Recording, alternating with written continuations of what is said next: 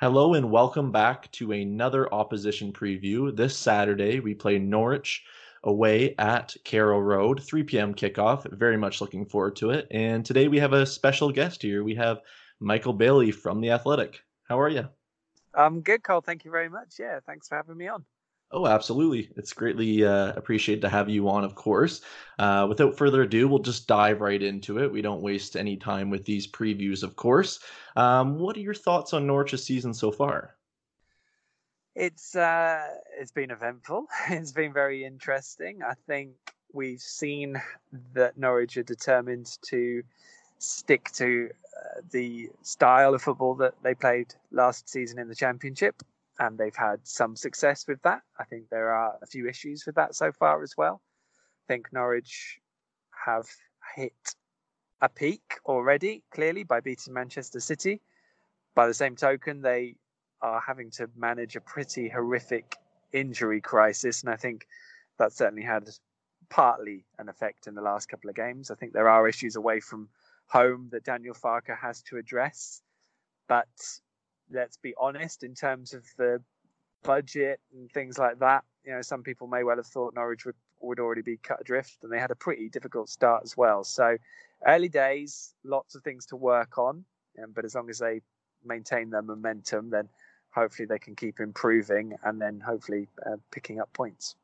Oh, absolutely. Like if I look at Norwich from my perspective, I think you guys have the dream model a lot of clubs wish they had. Like you didn't really spend much money, if really any, and having that advantage essentially just kind of gives you more of a cohesion. Didn't have to make a lot of wholesale changes where we did because we lost so many players that were aging and just needed to go basically because of high wages. You touched on there the injury crisis you guys have there. I think it's what, 10 players are out currently? I think it's eased off a little bit. Oh, okay. It's mostly but it's still 6 or 7 players who could quite easily play in the starting 11.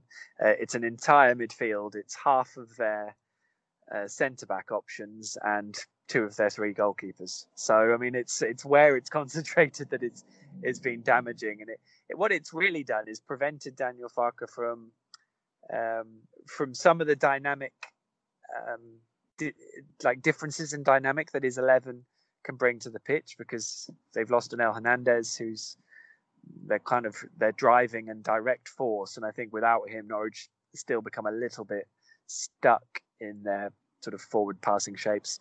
Um, and I guess the chopping and changing doesn't really help when you're trying to do something cohesive. Much the same as you talked about there with long term strategy. I think it works in short term as well. So I guess probably didn't do Norwich a favour that when the injuries first hit, to their fullest extent, they went and beat Manchester City, which I think most people kind of thought, oh well, they'll be fine then. And don't get me wrong, this is not all about Norwich having injuries. They've had players available who should have shone and maybe have tripped up. They're also just adjusting to a new level, and I'm being quite harsh on them because ultimately they've done okay so far. They picked up a few wins, and I think that a few friends as well. So but I think when you haven't got much of a budget and you are trying to do things and put faith into the players that got you up in the first place, to have as many of them fit would really also be of a major advantage, and life becomes very difficult if they're not. Oh, absolutely. If we were kind of to keep on the injury perspective for a second here, would you say that's like a major attribute of the poor form lately? Yeah, that's a really good question. It's quite a hard one to answer. I think you have to accept that it is a mitigation of, say, losing 2-0 away from home in the last three trips. Losing Christoph Zimmerman at West Ham, not only was he injured when they scored the opening goal, which I think at Premier League level is a really crucial moment in any football match at this level, because it's so hard to get back into it and to turn it around afterwards. Um, I think the fact that Christoph suffered that injury, and then Norwich suffered a couple more whilst having already made their three substitutions. I think that obviously then does have a direct effect on the game. I think Norwich losing two goal two goalkeepers over the course of the build-up to Crystal Palace was really unfortunate. And they are playing with Ibrahim Amadou as one of their centre-backs. And although he has played at centre-back infrequently, he was brought in to be their holding midfielder, and he hasn't played there yet. So it's those issues clearly have an effect on the actual performances and what Daniel Farke wants to do. And as I said earlier, I think Anel Hernandez is a big miss. But then partly that's Norwich's own fault, because they were unable to, and they don't have a big budget, as we've said, but they were unable to bring in more cover,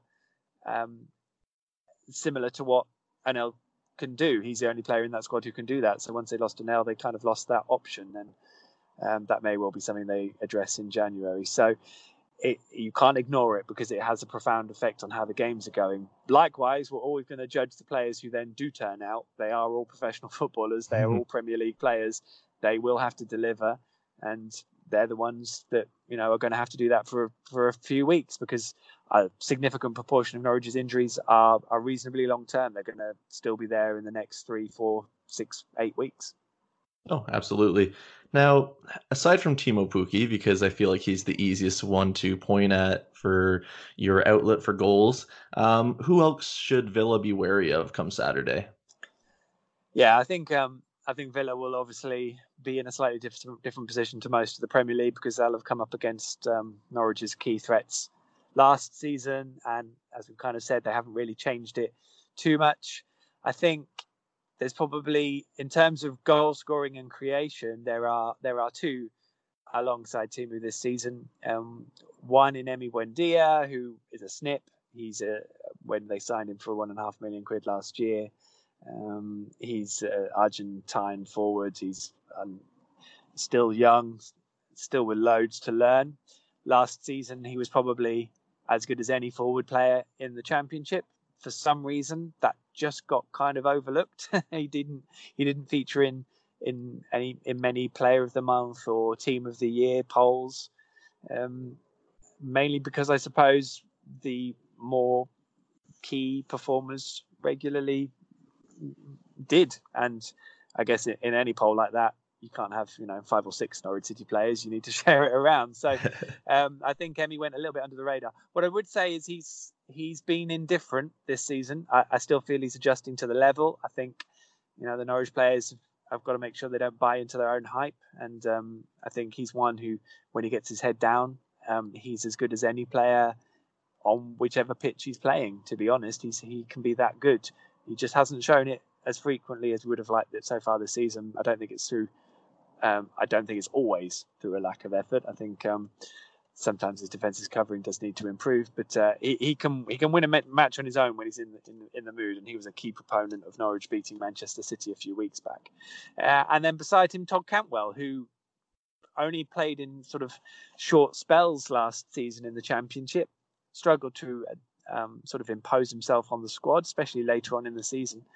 But since coming back pre-season this year, has looked like he's kicked on. He's developed physically.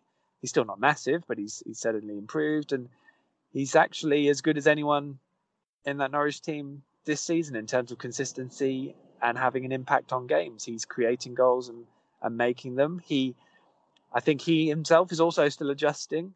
I think there's a lot more to come, and he has to get his head down and deliver it, because if he thinks he's got too far ahead of himself, then that will prove an issue. And so far, he's working really hard. He is learning, and he's providing a nice foil for Timo Pukki a lot of the time. So they're the two key ones. But I think your first point is kind of pertinent. Norwich had a lot of attacking support for Timo Pukki, even though he got so many goals. His support cast were giving him that much freedom, and they were up in support and close to him and working really well. This year, Timo's looked a little bit more isolated, and there looks to be a little bit more of a reliance on him. And that's one of my bigger concerns, really, from the start of the season. And I think it is something I'd like to see Norwich address over the coming weeks. Oh, for sure. Now, if we switch to the match itself, what are your thoughts on facing us? If you've seen, I guess, any highlights of Villa so far, what are your thoughts on our season so far as well? Yeah, I think Villa are a really interesting side, because they've got it quite hard this year, because they go up and everyone sees the re-established development of a Premier League club. Whereas, let's be honest, they spent longer out of the Premier League than Norwich, did they? Or maybe it was the same amount of time, wasn't it? And they're a newly promoted side. They spent a lot of money, but they've got a lot of gelling and a lot of adjustment to do. So they've almost got far more expectation on them than Norwich because of the size of the club. Yeah, similar situation to a degree. They felt the pressure of needing to spend money because just surviving, I think it was the chief exec's words, wasn't it? Just surviving is not good enough for Aston Villa. So that's all pressure. I think they did recruit pretty well. I know some people have sort of drawn lazy comparisons with what Fulham did. I don't think that's fair. I think I looked at some good chunks of Villa's recruitment and thought, okay, that makes sense. I like Dean Smith as a manager. I think, but I think you have to be realistic as well. They are a newly promoted side, and they are in that situation. I think everyone who will be having a focus on Saturday's game will appreciate both sides will feel they have to win it if they're going to get enough points to survive at the end of the season, and obviously both sides can't do that. So it is what it is. I think whoever of the two sides finishes above each other will survive, because I think the Premier League is incredibly strong this year, actually, and it's going to be a really tough order for whoever manages to stay above the bottom three. So it'll be interesting. Villa, they lost to Norwich twice last year. They were one of the best sides I thought Norwich played last year, even though they were kind of in a bit of turmoil. And if I'm right, John McGinn didn't play in either of the games last season. So he's probably, if I'm looking at the Villa squad, I'm going to be keenly watching him, because I think he is a class operator. I think Villa are lucky to have him. And I think Norwich were in some ways fortunate not to come up against him last season. Oh, absolutely. Well, actually, you just answered 3 questions for me in one, and I didn't even have to ask a third, so that's Oh, perfect. sorry, Cole.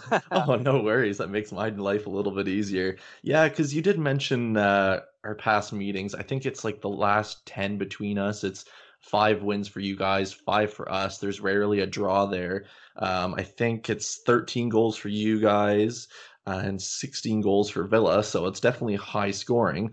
I was just looking at some stats last night, and it looks like the Norwich game, like goals per average game, is about 3.57.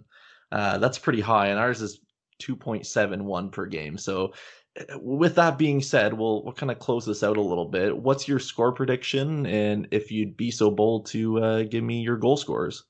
Oh, that is a horrible. I hate predictions, but I think, I mean, obviously, I've come on here with a Norwich hat on, so I think Norwich clearly do need to win. And I will say Norwich will win 2-1. I think if they keep a clean sheet, it would be a minor miracle. That said, there's a bit in my head that's saying it'll be a draw. But I'm going to ignore that bit for now. Goal scorers, so let's say Timo Pukki and Todd Cantwell, because they're the ones who seem to be chipping in. But I mean, it might be a set piece goal from a centre back that helps open things up if Norwich get a sort of a pragmatic edge. And let's say John McGinn shows why Norwich were fortunate not to play him last season by smacking one in from 25 yards. But I mean, it's really interesting with Norwich and Villa, because I think Norwich winning at Villa at the end of last season, that was the first time they'd won at Villa Park since 1993, and they'd had a few hidings there in that time. And there's obviously been a lot of subplots at Carrow Road as well. I don't know how Villa fans feel about going to Carrow Road, whether it's somewhere where they've enjoyed recently or they feel it is a really awkward place to go. Norwich do seem to be in a good place at home at the moment, and they do seem to be a lot harder to play at home. So that's good for them. But there's pressure on Norwich to keep that up now that they've kind of come unstuck away from home quite easily on their last 2 occasions. So it's going to be a really interesting game for sure. Oh, absolutely. I'm going to go 2-1.